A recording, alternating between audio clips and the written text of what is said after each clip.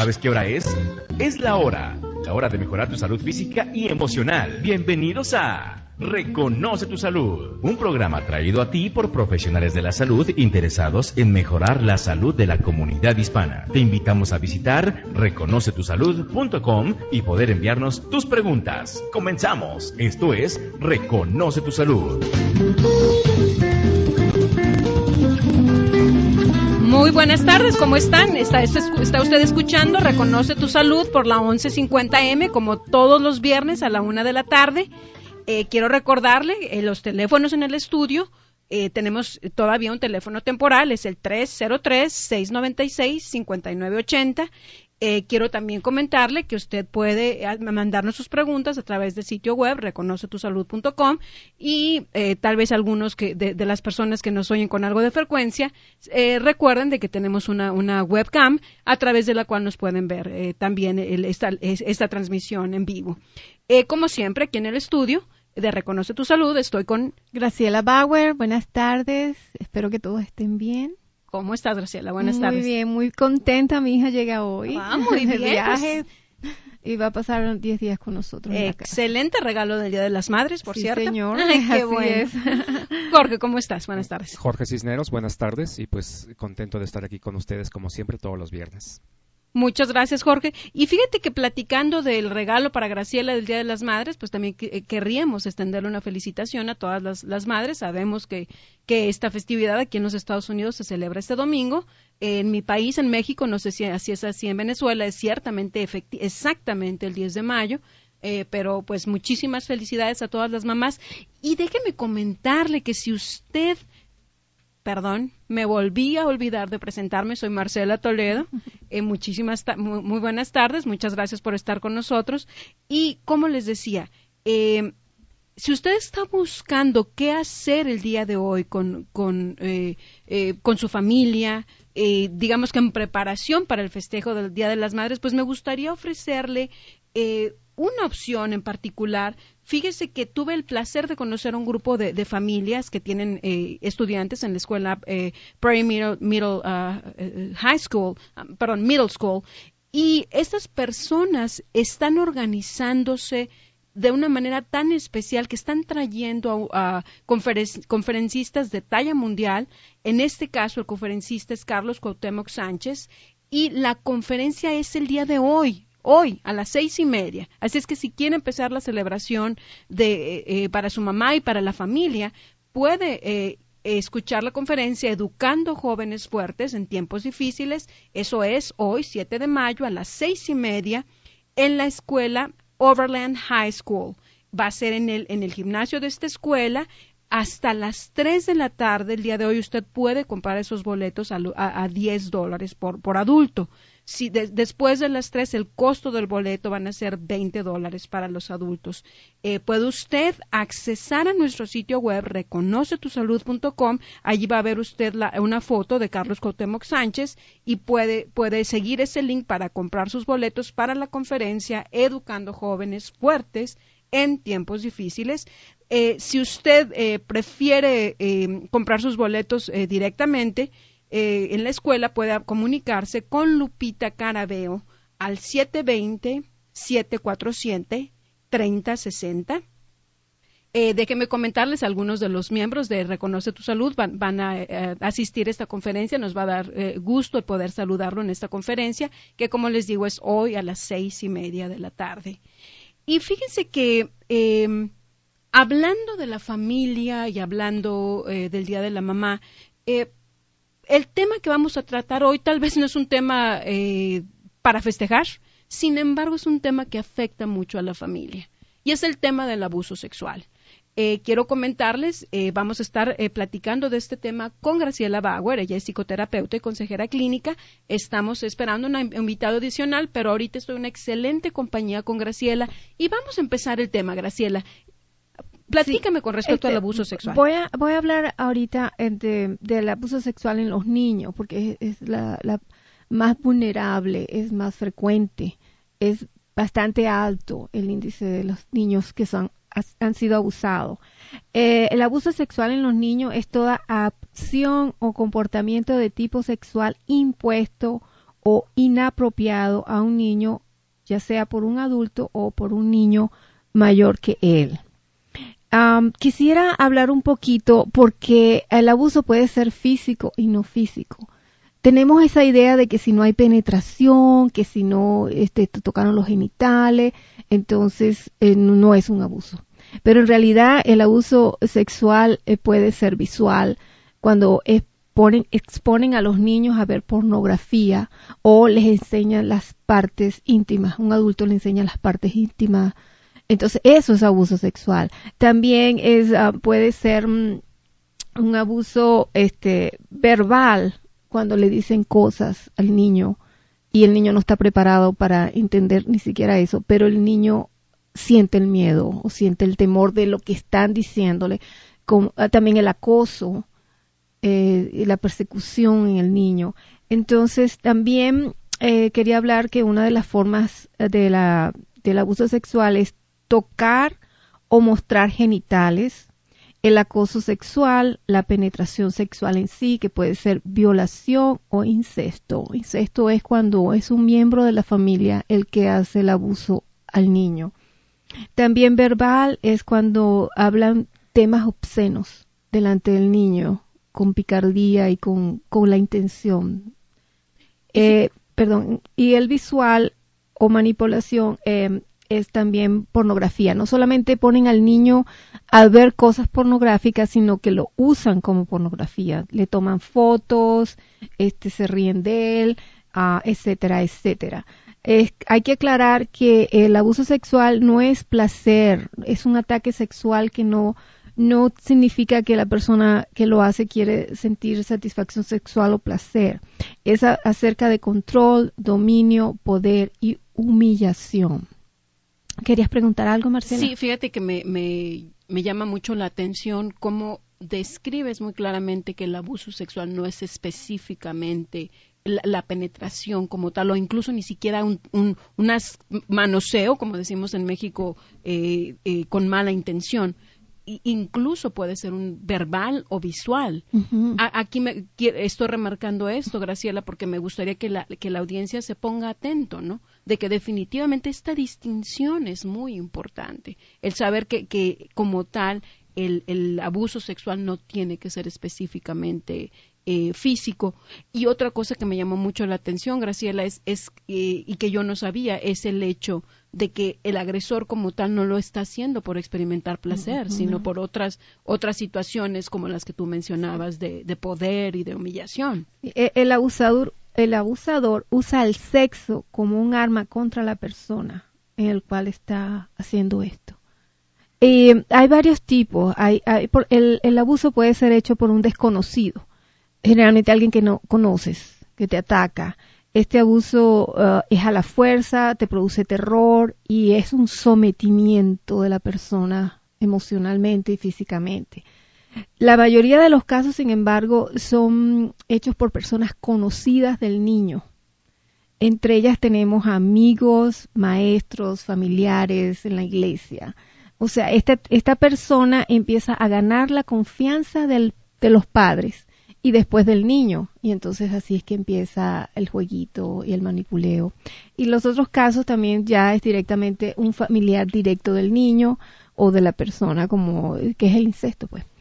Y estamos recibiendo la llegada del psicólogo Frank Clavijo. Buenas tardes, Frank. Buenas tardes, Graciela, buenas tardes, Marcela, Jorge. ¿Cómo te va, Frank? Bien, gracias. Pues tal como les comenta Graciela, tenemos ya aquí en el estudio a Frank Clavijo. Nos da mucho gusto el que nos dé la oportunidad de platicar con él. Y pues ahora sí que, como decimos en México, llegando y echando lumbre, vamos a empezar a hacerle algunas preguntas. Fíjate, Frank, que Graciela nos estaba empezando a definir lo que es el abuso sexual y nos hablaba de que hay diferentes tipos de abuso sexual: visual, verbal, físico. Entonces, ¿qué más nos puedes decir tú con respecto al abuso sexual? Bueno, el abuso sexual es definido como cualquier actividad, comportamiento o conducta sexual en la que se da entre dos personas sin el consentimiento mutuo. No solamente el abuso sexual se da entre un adulto y un niño, puede darse entre adultos y también puede darse entre adolescentes o un adulto con un niño, un adolescente con un niño. Y tenemos, de repente podríamos ahora más enfocarnos en lo que es el abuso sexual en niños, que es lo que mucho también nos preocupa, sin subestimar el otro tipo de abuso sexual que también es común entre las parejas. Entonces, yo creo que el abuso sexual en menores puede a veces darse cuando hay penetración de órganos genitales y no necesariamente. Puede haber algún tipo de tocamientos, puede haber solamente la exhibición de parte de un cuerpo desnudo, o cuando se fuerza al niño o a la niña a ver material pornográfico, figuras o alguna película. Entonces, hay diferentes formas de tipos de abuso. Y efectivamente, como ya mencionaba en algún momento Graciela, a veces se utiliza la confianza que existe, ese vínculo entre lo que es un niño y un adulto. Muchas personas creen que un abusador sexual es alguien que tiene una cara de monstruo o que anda por ahí con pasamontañas, ¿no?, en la calle, ¿no?, en la que hay que cuidarse, cuando muchas veces ese monstruo está en la casa. Y tenemos que alertar mucho y trabajar mucho en lo que es una prevención del abuso sexual, porque muchas veces los abusadores sexuales no saben el enorme impacto que ejercen con su conducta, con su trastorno psicológico y psiquiátrico, pues un trastorno psiquiátrico de estas personas que tienen. Entonces el grave daño que están haciendo a un niño que con su inocencia, o una niña que con su inocencia de repente puede acercarse de una manera afectiva y física a alguien que ve como una figura paterna o materna. Y vamos a seguir hablando con respecto al impacto que tiene el abuso sexual dentro de la familia. Al regresar, quédese con nosotros, por favor. Por cierto, tome el lápiz y papel porque tenemos muchos anuncios muy interesantes para usted. No le cambie. En la hora de la tarde con 15 minutos continuamos en Reconoce tu Salud. Este primer segmento ha sido traído hasta usted gracias a la psicoterapeuta y consejera clínica Graciela Bauer. Teléfono 303-775-9060. Depresión, miedo, angustia, falta o exceso de sueño. Psicoterapeuta y consejera clínica Graciela Bauer. Estás en sintonía de la 1150 AM y estás escuchando Reconoce tu Salud. ¿Qué onda, Luis? ¿Qué haces? Pues mira, aquí esperando a la hora de este programa en la radio para vender mis cosas. Ya ponte al día. Anuncia tus cosas fácilmente por internet. Pues sí, pero ¿cómo le hago? Simplemente visita anunciatecolorado.com y podrás publicar tu anuncio de forma gratuita. ¿Quieres decir gratis? Claro que sí. En anunciatecolorado.com puedes anunciar lo que quieras, como lo es vender tu auto, rentar tu departamento y si tienes un negocio, hasta promoverlo. ¿También puedo anunciar mi restaurante? Sí, ya no esperes más. Mira, para que veas que soy buena onda, te voy a ayudar a publicar tu primer anuncio. Visita anunciatecolorado.com y anuncia tu producto o servicio de la forma más fácil y en tu idioma por internet. Anunciatecolorado.com. ¿Estás convencido de que no puedes ser feliz? ¿De que no puedes bajar de peso? ¿De que otros logran lo que se proponen y tú no? Tus creencias determinan tu vida. Pasa lo que crees. Libera tus creencias negativas. Cambia tu vida. Llama a Graciela Bauer, psicoterapista, consejera clínica, al 303-775-9060. 303-775-9060. Muchísimas gracias por seguir en sintonía de la 1150. Está usted escuchando Reconoce tu Salud por la 1150M. Estoy aquí con Graciela Bauer, Jorge Cisneros y con el doctor Frank Clavijo y estamos hablando del abuso sexual y su impacto en la familia. Vamos a continuar con este tema tan importante. Pero antes de eso, quiero comentarles que el segmento anterior fue traído a nosotros por Graciela Bauer y en esta ocasión Graciela nos va a invitar a un curso que está empezando el día de mañana. Platícanos, sí, Graciela. Marcela, mañana comenzamos un curso que se llama Pasar de víctima a protagonista de tu vida. Son 4 sábados, 2 horas cada sábado. Los invitamos, va a estar muy interesante. Avísennos con tiempo, ya tenemos cierto cupo limitado pero me pueden contactar al 303-775-9060. Repito, 303-775-9060. Muchas gracias, Graciela. Y sabemos que ciertamente el título, pasar de víctima a protagonista, pueda decirle mucho a usted. La idea es que usted se convierta en el arquitecto de su vida.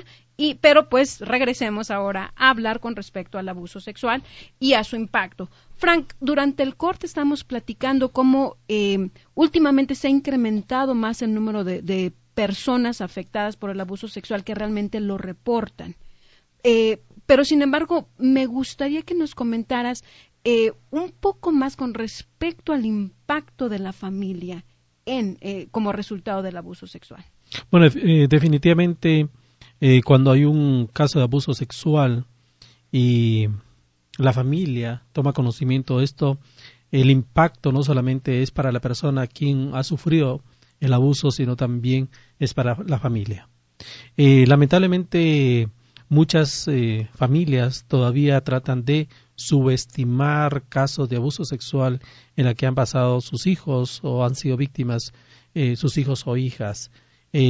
Pero lo bueno es que en los últimos años, diría que tal vez en los últimos 15 años, las estadísticas de reportes de abuso sexual han ido aumentando de manera significativa. Anteriormente se reportaban, solamente aquí en Estados Unidos se habla que aproximadamente unos 100,000 casos de abuso sexual por año. Ahora se habla de casos reportados que llegan hasta 300,000. Entonces esto significa que ya los padres ahora sí están poniendo muchísima atención en esto, al que si es un niño o su niña ha sido víctima de un abuso sexual, para denunciarlo, porque esto se tiene que parar. Y yo creo que la participación de la familia, en lugar de culpar a ese niño o a esa niña, que era muy común a veces en nuestra cultura hispana, que incluso a veces se culpaba al niño o a la niña diciéndole, pero es que tú lo provocaste o qué hiciste tú para que esta persona abusara de ti sexualmente. Y muchas veces no solamente callaba el niño, sino también callaba la familia.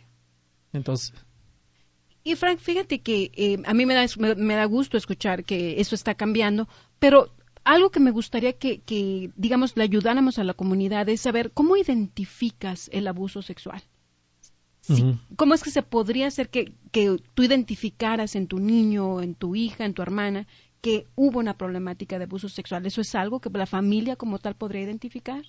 Bueno, no es tan fácil si el niño o la niña no habla de un caso de abuso sexual, pero si hay cambios repentinos de un niño o una niña que de repente no quiere ser abrazada, no quiere que la dejes sola o solo, o no quiere ir al mismo lugar que tú haces, o la mamá ha estado acostumbrado a dejarlo o dejarla, si no, ya no quiero estar y llora, entonces, o presenta algunos síntomas de ansiedad, de angustia, de desesperación, hay comportamientos repentinos de ansiedad con ese niño, o empieza a orinarse en la cama, o probablemente empieza a bajar su rendimiento académico en la escuela, ¿no? Pesadillas también. Claro, tiene pesadillas nocturnas, terrores nocturnos, ¿no? Entonces entonces de repente la mamá quiere ayudarle a bañarla, a cambiarla, y el niño o la niña no quiere, o de repente muestra que en su ropa interior algunas manchas, ¿no? O el niño o la niña presenta algunos moretones en su cuerpo. Entonces hay algunas cosas que podrían indicar que un niño o una niña podría estar siendo abusado. Y fíjate, Frank, yo sé que es muy importante para nosotros el poder el identificar y más que todo prevenir ese tipo de abuso sexual en niños, pero comentaste algo muy interesante. Puede haber abuso sexual entre la pareja. ¿Y esto cómo se da, Frank? ¿Qué es lo que sucede? Hasta hace algunas décadas se consideraba que el hombre era el que iniciaba las relaciones sexuales, el que guiaba, el tutor, el entrenador, y es el que siempre daba la iniciativa y es el que decidía cómo y cuándo. Muchas veces sin el consentimiento de la mujer o de su pareja, y nunca se consideraba legalmente que podía haber algún tipo de abuso sexual o violación en las relaciones de parejas establecidas formalmente. Pero sin embargo, como parte de lo que es los diferentes tipos de abusos. Se identifica ahora el abuso sexual en las parejas cuando hay sometimiento de uno por el otro sin el consentimiento pleno de la otra persona. Entonces, se considera inclusive, no solo casos de abuso sexual, una mujer puede denunciar a su esposo por violación si ella considera que su pareja la maltrató sexualmente y la forzó a tener relaciones sexuales sin su consentimiento. Sin su consentimiento. Y fíjate, Frank, que hace algunas semanas, incluso tal vez meses, recibimos una nota en la que nos hacían sugerencia a un tema con respecto al abuso sexual. Y el caso que nos planteaban era una persona, una mujer que fue a su visita ginecológica, y para ella la revisión que le hicieron fue vamos a llamarle muy agresiva. Como esa persona lo describió, es que el doctor prácticamente metió toda su mano en su vagina.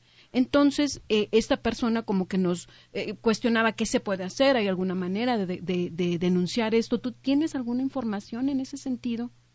Bueno, es que ahí no podríamos, es entrar ahí a la parte clínica médica, porque no sé qué tipo de examen podría estar haciendo un médico, un ginecólogo, porque usualmente ellos utilizan lo que son los espéculos y para hacer un examen de lo que es vaginal o de cuello de útero, pero dependiendo del tipo de procedimiento. Pero si no había razón en la que ella se sintió que de repente fue más allá de unos límites en la que el médico estuvo, se sintió maltratada, se sintió que abusó el médico de esto, entonces, y sin que hubiera una justificación clínica, porque si va para un Papa Nicolau, por ejemplo, ¿no?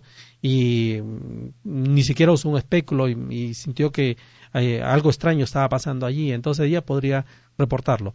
Entonces, como te digo, primero habría que ver qué cosa de procedimiento clínico y cuál fue la razón de la visita de esa persona. Y si ella se sintió bastante incómoda, ella puede reportarlo.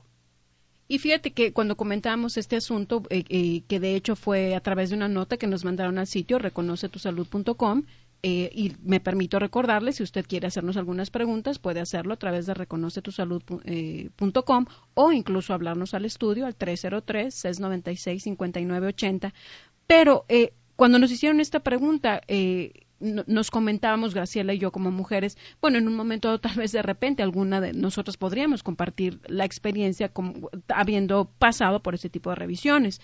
Entonces, en mi caso yo podría comentar, yo tengo muchos años haciéndome el Papa Nicolau y definitivamente hay un procedimiento pero lo que yo siempre he observado es que con mi doctor es hombre, siempre hay una enfermera a un lado. A veces sí. Entonces y efectivamente, tal como lo dice muy claramente Frank, a veces sí hay enfermera, tal vez no ese es el procedimiento, que siempre esté la enfermera, pero lo importante aquí es que ella, si no se sintió cómoda, podría tomar las acciones apropiadas. No, definitivamente. Eso sí. Y fíjate que hemos hablado de cómo es posible, vamos a decir, identificar el abuso sexual en nuestros niños, por ejemplo. Una vez identificado, ¿qué es lo que se debe hacer? Bueno, primero habría que darle ese nivel de confianza, de seguridad al niño o a la niña, y no subestimar lo que pueda estar diciendo, porque difícilmente un niño o una niña miente en un caso de abuso sexual. Y hay que darle toda la confianza, la seguridad y no culpar al niño o la niña por lo que está diciendo. Decirle que qué bueno, qué bien que me estás hablando de eso, por la confianza, cuéntame, pero desde la tranquilidad, no desde la ansiedad, porque a veces hay mamás que se generan un nivel de ansiedad, de angustia, de desesperación y terminan asustando al niño o a la niña, porque el niño o la niña no sabe la magnitud y la gravedad de un acoso o de un abuso sexual. Entonces, desde la tranquilidad es hablar con la niña o con el niño, abrazarle y decir, vamos a ver, cuenta un poquito más de esto, ¿no? ¿Cómo pasó? ¿Cuántas veces ha pasado? ¿No? ¿Qué más ha pasado? ¿No? Okay, y no te vayas a sentir mal, estás conmigo, ¿no? Vamos a hablar de esto. Entonces, dale la total seguridad, ¿no? Y decirle que no es culpa de él o de ella, para empezar, no le culpa. Luego que sea por lo menos detallado, ¿no? O tiene información más detallada, ¿no? Sobre quién es la persona, ¿no? Que lo ha venido, la frecuencia y qué técnicas ha venido utilizando, porque usualmente si son personas que son muy llegadas a la familia, usualmente más del 50% de los abusadores sexuales es una persona que está muy cerca al niño o a la niña. Entonces, inmediatamente reportar el caso. Y una vez reportado el caso, entonces se va a proseguir por arrestar a la persona, que es el abusador, y luego aquí en Denver existen muchos programas en los que primero de ayuda a la víctima y a las familias de un caso de abuso sexual. Entonces ya aquí luego hay que dejar el trabajo con los terapeutas para que trabajen con el niño y la familia. Muy bien. Como usted ve, señora, es importante el reportar estas situaciones, ir con los especialistas. Y nos gustaría, Frank, antes de irnos al corte, que nos pasaras tu número telefónico, por favor. Con mucho gusto, es el 720-839-7196. 720-839-7196. Muchas gracias. Quédese con nosotros y nos vemos en el siguiente segmento. Gracias. Es Masaje para Todos quien ha traído este segmento de Reconoce tu Salud. Masaje para Todos, especialistas en masaje de espalda y cuello, desintoxicación iónica. Se acepta seguro médico. Masaje para Todos, teléfono 720-984-1260. 720-984-1260. Estás en sintonía de la 1150 AM y estás escuchando Reconoce tu Salud. Si sufre de dolor crónico debido a la tensión muscular, llame a Masaje para Todos al 720-984-1260. Atendemos dolores de espalda, dolor de cabeza e insomnio, entre otros malestares. Aceptamos seguro médico, compensación del trabajador y referencias médicas. Elimine toxinas de su cuerpo a través de la desintoxicación iónica.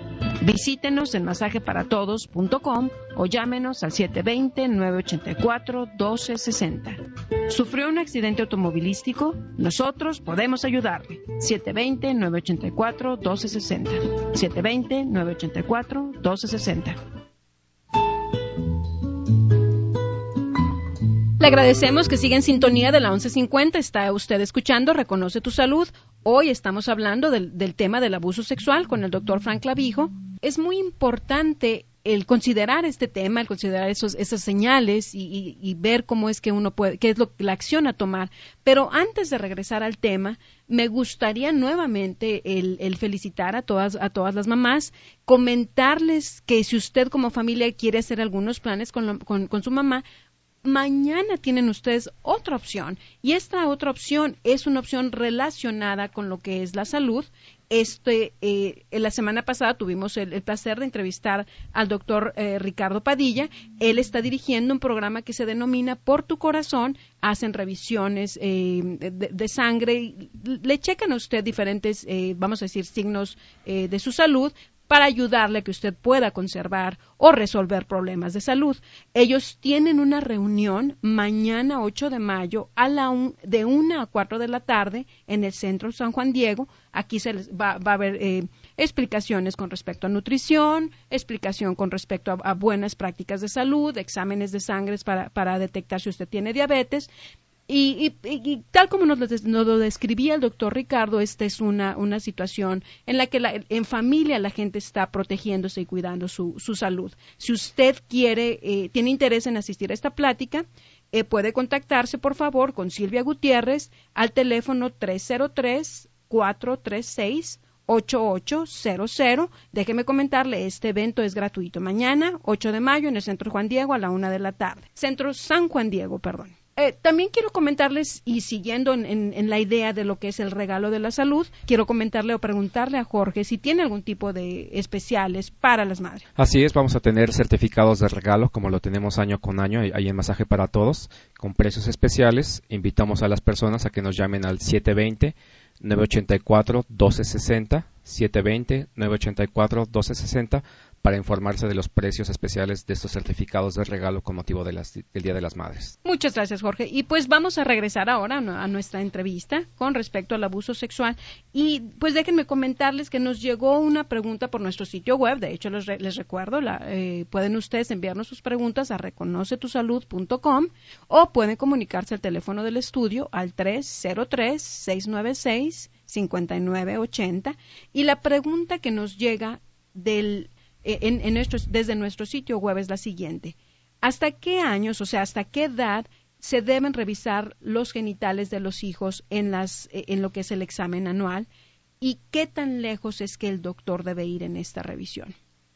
Bueno, no soy médico, pero por lo que yo sé que una cosa es un examen físico médico y no tiene que incluir un examen genital, a no ser que haya alguna preocupación porque hay alguna molestia, ya sea una niña que tenga alguna irritación, picazón, de repente por ahí algún tipo de descenso, y que la madre está llevando a la niña al médico y ella tiene el derecho de permanecer allí en la consulta y también en el lugar del examen mientras dura el procedimiento. Entonces, y de repente si es un niño que de repente requiere un examen de los genitales, entonces por alguna razón clínica médica, ya sea por un problema testicular o qué sé yo, entonces también igual los padres tienen el derecho a estar allí. Entonces eso no es parte de un rutinario de un examen físico, que todos los años una niña o un adolescente no justifica que tiene que tener un examen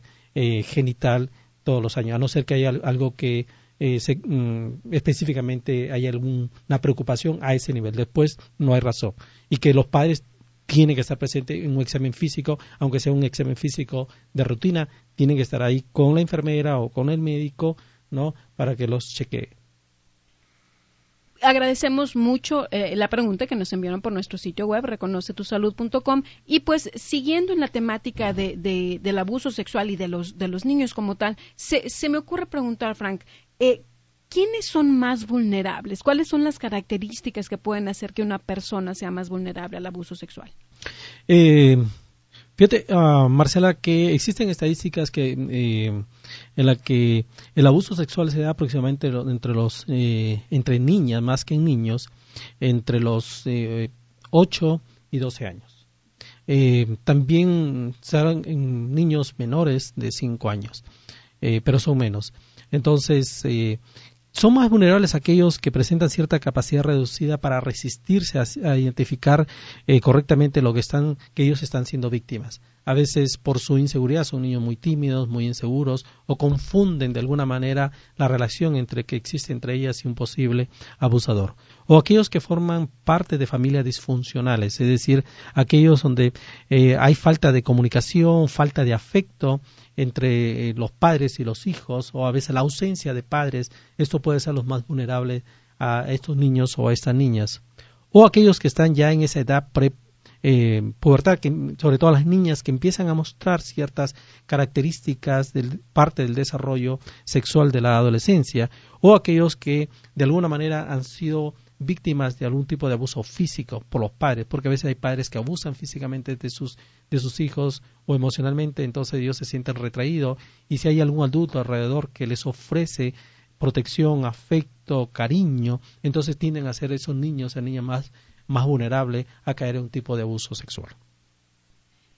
Y fíjate, Frank, en uno de los cortes estábamos comentando cómo hay también ciertos, vamos a decir, ambientes en los que se puede haber más casos de abuso sexual. Comentabas tal vez ciertos niveles económicos. ¿Hay ciertas características también del ambiente? Para empezar, estadísticamente se menciona que aproximadamente el 12% de hombres han sido abusados sexualmente y 13% de mujeres que reportan haber sido abusadas sexualmente. Más o menos esto indica que más de cada 7 hombres uno ha sido abusado, cada 8 mujeres una ha sido abusada. Y sí se dice que la mayoría de estos tipos de abusos se da en familias con carencias económicas. Y muchos aquí en nuestra población hispana, específicamente en esta área aquí, en Estados Unidos y en Colorado específicamente, muchas personas adultas que cuando fueron niños o fueron niñas fueron abandonados por sus padres físicamente y no estuvieron presentes, y tuvieron que muchas mamás allá trabajar y tuvieron que recurrir al vecino, al familiar, al tío, o algunos que madres que fueron abandonadas, y los padrastros, que son muy común en lo que es algún tipo de abuso sexual. Entonces, esa es una de las características muy comunes en poblaciones con bajos recursos económicos, donde se da más el abuso. Y pues ciertamente hemos estado hablando como tal del abuso. Me gustaría que llegado el momento también pudiéramos hablar con respecto a qué es lo que se puede hacer para prevenir el abuso sexual. Primero, yo creo que habría que recomendar a los padres que los padres siempre tienen que saber dónde y con quién dejan a sus hijos, a sus niños, sobre todo desde que son muy pequeños hasta cuando son adolescentes, que a veces es importante dejar alguna identificación en los niños en sus ropas, que tengan siempre una identificación en su ropa cuando no están con los papás. Algún teléfono, un nombre en el que de repente el niño no tiene todavía esa capacidad de poder dar información de quién es y a quién contactar. A veces es importante enseñarle al niño o a la niña de temprana edad que en situaciones de emergencia pueden llamar ellos al 911 o cómo ubicar a alguien que inmediatamente pueda ayudarlos. Y que ellos, darle la confianza de que ellos puedan hablar si alguien los está tocando de manera inadecuada, que es diferente un beso, un abrazo, una caricia de un papá, de mamá o de un adulto, ¿no? Y otra de las recomendaciones es que no fuercen a sus hijos o a sus hijas pequeños a que un adulto les dé un abrazo o un beso. Porque dice, pero dale un beso, pero déjate abrazar, pero abrázalo. No, y el niño, si la niña o la niña no quiere, no lo fuercen a hacer eso. Entonces, que siempre digan dónde están, aunque van con el amiguito o la amiguita, los padres tienen que saber si van allá a la casa de un amigo, de una amiga, y se van a quedar allí, aunque sea algunas horas, sepan quiénes están en esa casa, si hay adultos que están allí o adolescentes. Entonces, eso puede alertar de alguna manera a los papás y decir, oye, no, voy a dejarlo, ¿y con quién van a estar? No, que van a ver televisión, ¿no? O van a estar un rato allí, o van a jugar. O mucho cuidado los que hacen el famoso sleep over, ¿no? Entonces, que se quedan allí en la casa de los amigos, las amigas, allí a dormir de un día para otro. ¿Quiénes están allí? Es decir, porque el hecho de que está con otras amiguitas no quiere decir que ese lugar es seguro. Claro que sí. Entonces, quédese con nosotros, nos vamos a un corte comercial. Muchas gracias. Efectivamente, vamos al último corte comercial de Reconoce tu Salud. Queremos recordarle que este segmento ha sido traído a usted gracias a Marcela Toledo. Marcela Toledo, coach de vida, motivación para iniciar, persistir y lograr tus objetivos. Marcela Toledo, motivadora personal, teléfono 720-771-3374, 720-771-3374. Pues ya estamos en la recta final de Reconoce tu Salud. Estamos hablando del abuso sexual con el doctor Frank Clavijo. Y antes de regresar al tema y seguir hablando con respecto a cómo prevenirlo, me gustaría recordarles, el segmento anterior fue traído por su servidora y quiero recordarles que mañana estamos empezando el curso de paso de víctima a protagonista. El curso empieza a las 10 de la mañana. La idea es ayudarles y darles técnicas para que se conviertan en el protagonista de sus vidas, en el arquitecto de su destino, y para este curso se va a llevar a cabo en el 494 de la Sheridan en Denver. Y si usted desea más información, quiere inscribirse, que por cierto el cupo es limitado, contáctese con Graciela Bauer, mi prima Graciela Bauer, al 303-775-9060, 303-775-9060. Y vamos de regreso a esta parte tan importante, Frank, de lo que es la prevención del abuso sexual. Efectivamente, como habíamos hablado en el segmento anterior, algunas recomendaciones que es importante que los padres sepan y que trabajen conjuntamente con sus hijos e hijas, y que nunca entren, los niños, las niñas deben saber que ellos nunca pueden entrar a lugares que sean desconocidos o sin el permiso de los papás, que ellos sepan perfectamente decir, no, yo no tengo permiso para entrar a esa casa porque no falta el amiguito o la amiguita. Dice, vamos a mi casa. No dice, no, yo no puedo ir a tu casa sin el permiso o el consentimiento de mis padres. Y que nunca suban a un vehículo a menos que sus padres sepan o que tengan la autorización para llevarlos ellos, porque a veces, o recogerlos de la escuela, ¿no? Que a veces, no, ha venido tu tío o tu tía o alguien a recogerlos, que los niños y las niñas deben tener una clave. Nunca te voy a mandar a recoger, Diana, a ti, ¿no? Si te manda a recoger por una emergencia con alguien, yo te voy a dar una clave y pregunta por la clave. Eso es muy importante. Otro que siempre, a veces nunca que se dejen, se acerquen a casas que están desoladas. O a veces que tengan que cruzar solos lugares desolados como un parque y están solos, o que caminen solos o solas. Y en un momento también que recuerden que ellos no se pueden acercar a ningún extraño, aunque les ofrezca algo, a veces un caramelo, un regalo, un juguete, o que de repente dicen estar perdidos y que le piden información a un niño, ¿dónde queda esta calle, esta dirección? Ubica, simplemente que no se acerquen, no respondan, y traten siempre de ir con alguien, de caminar siempre por la acera, no fuera de la acera, que en el momento griten, pataleen, cualquier cosa, cuando alguien intenta cogerlos, intenta agarrarlos, griten, porque los abusadores, cuando un niño o una niña grita, ellos se asustan, entonces los dejan. Entonces, eso es lo que tienen ellos que hacer. Y que siempre traten, si juegan, siempre traten de tener vigilancia supervisada de adultos, que los estén mirando, que donde están jugando y con quiénes están jugando, que no se aíslen, no para jugar con ellos solos. Ni cuando a veces ni cuando están de noviecillos y buscan lugares mucho más escondidos, apartados, desolados, que también a veces pueden abusar de ellos también, ¿no?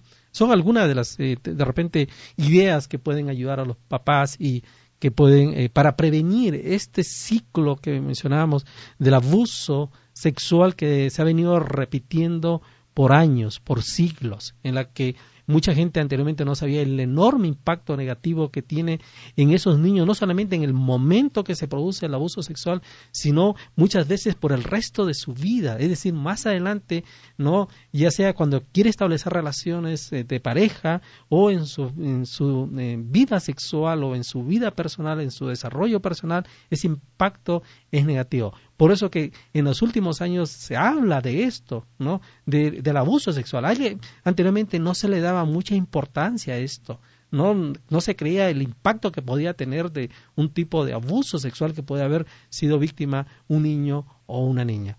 Y entender que los abusadores sexuales son personas que es un trastorno mental, porque son personas que su deseo sexual está orientado hacia un niño o hacia un adolescente. Y si un hombre que tiene ese tipo de orientación sexual busque ayuda, porque no es normal, es un trastorno en la que esa persona puede ayudar, puede trabajar, ¿no?, para cambiar su objetivo sexual en lugar de ser un niño o un adolescente, que pueda establecer relaciones saludables con una persona adulta. Son personas que en algún momento de estas personas fueron abusadas también sexualmente. Se estima que el 40% de los abusadores sexuales alguna vez fueron abusados sexualmente, es decir, cambian el rol, que una vez fueron ellos víctimas, no, ahora abusadores. Entonces dice, bueno, si yo pasé por eso, no, entonces como que hay una sensación ahí de venganza, no, de hacer lo mismo lo que ellos alguna vez les hicieron.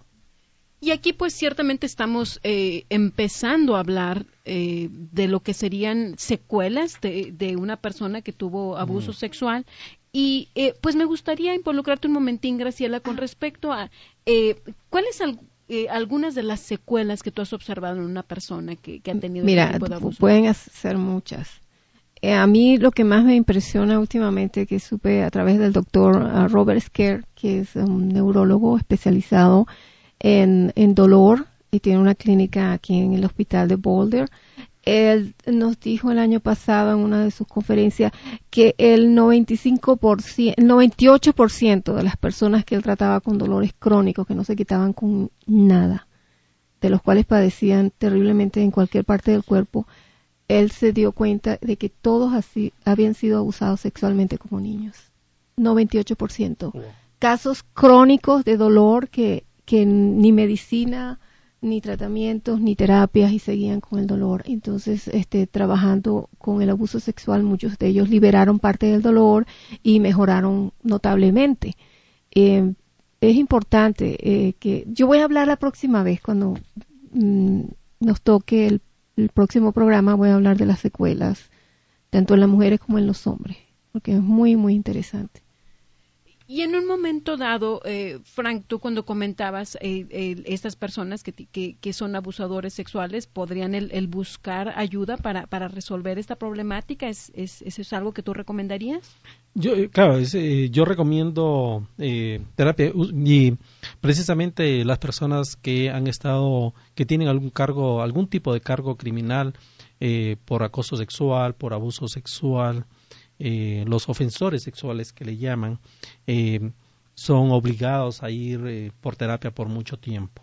Porque algunos, claro, están dependiendo el tipo de casos, muchos están en las cárceles, pero otros que ya estuvieron en la cárcel, entonces salen y los obligan a ir a terapia, y paralelamente ellos están registrados en una lista que uno puede tener acceso a través del Internet. Uno puede saber si en el vecindario donde tú vives hay alguna persona que está identificada como ofensor sexual, está inscrito como ofensor sexual, y tú puedes saber inclusive la dirección y hasta ver las fotos de muchos de ellos, y tú puedes decir, oye, de repente no sabes, pero a través del Internet puedes darte cuenta que tienes un vecino que es un ofensor sexual.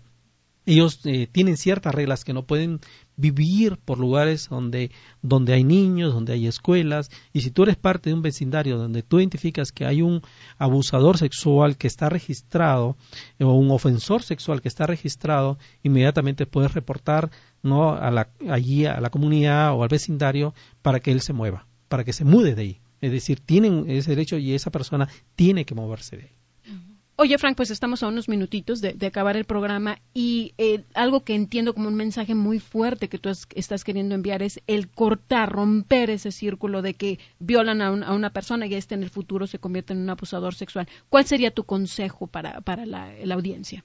Primero que tenemos que saber que no podemos permitir que nuestros hijos sean vulnerables, que nuestros hijos sean víctimas de este tipo de personas que tienen algún tipo de trastorno mental, y que este acto es criminal, y como es criminal hay que reportarlo, hay que denunciarlo, y que la mejor forma finalmente de prevenirlo es estando en contacto estrecho con nuestros hijos, es decir, teniendo ese tipo de lazos afectivos, de comunicación que nos permita tener una comunicación abierta con ella, con cada uno de ellos, para que podamos notar y darnos cuenta en qué momento de repente ciertas personas pueden estarse acercando con cierta intención o muy mala intención, y que en algún momento de repente estar alertas a poder identificar algunos cambios en nuestros niños o niñas, ¿no?, y hablar con ellos para poder identificar, cuanto antes puedas identificar, paras con eso, porque muchas veces los casos de abuso sexual no se han dado una vez aisladamente, se han dado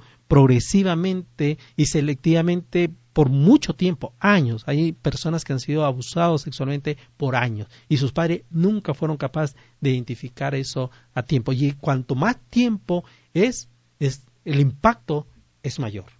Entonces, comunicación con nuestros hijos, ayudarlos a que sean más fuertes, que no sean como un blanco vulnerable. Y, Frank, pues me gustaría mucho agradecerte el que hayas estado con nosotros en el programa. Por favor, danos nuevamente tu teléfono, Frank.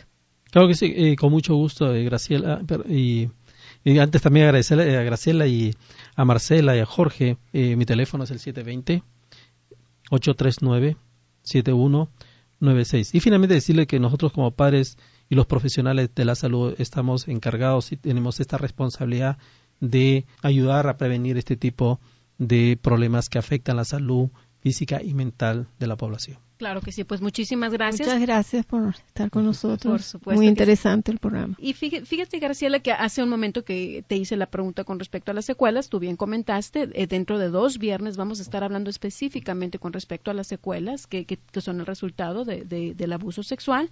Entonces, pues manténganse atentos a nuestros programas. Como siempre, ustedes saben, pueden hacernos sus preguntas a través de reconocetusalud.com. Pueden escuchar este programa a través nuevamente de nuestro sitio reconocetusalud.com. Y pues ciertamente durante el programa estuvimos invitando a muchos eventos que tenemos para el fin de semana. Uno que es muy importante para nosotros es el curso de víctima protagonista, que se va a llevar a cabo mañana a las 10 de la mañana en el 494 de la Sheridan. Podrían ustedes comunicarse con Graciela Bauer para inscribirse, el 303-775-9060. Sin embargo, hay muchos más eventos muy importantes. El evento de hoy, la conferencia de Carlos Cuauhtémoc Sánchez, hoy en la escuela Overland High School a las 6:30. De la misma manera, mañana el evento de Por Tu Corazón en el Centro San Juan Diego a la 1:00 p.m. Entonces, tienen gran variedad de eventos que ustedes podrían empezar a planear su fin de semana para empezar a festejar a mamá desde el día de hoy. Quiero aprovechar este momento para enviarle un agradecimiento a Salvador Hernández, que está en los controles, que nos apoya muy, muy amablemente. Y pues quiero felicitar a Graciela, es la mamá de Daniela. Gracias. Y quiero felicitar a mi mamá, a la mamá de Jorge y a mí misma también. Claro que sí, te felicito también. Muchas gracias. Muchísimas gracias a todos, que tengan muy buena tarde y tienen una gran variedad de eventos a los que pueden tener acceso a partir de esta tarde a las 6:30. Buenas tardes, nos escuchamos.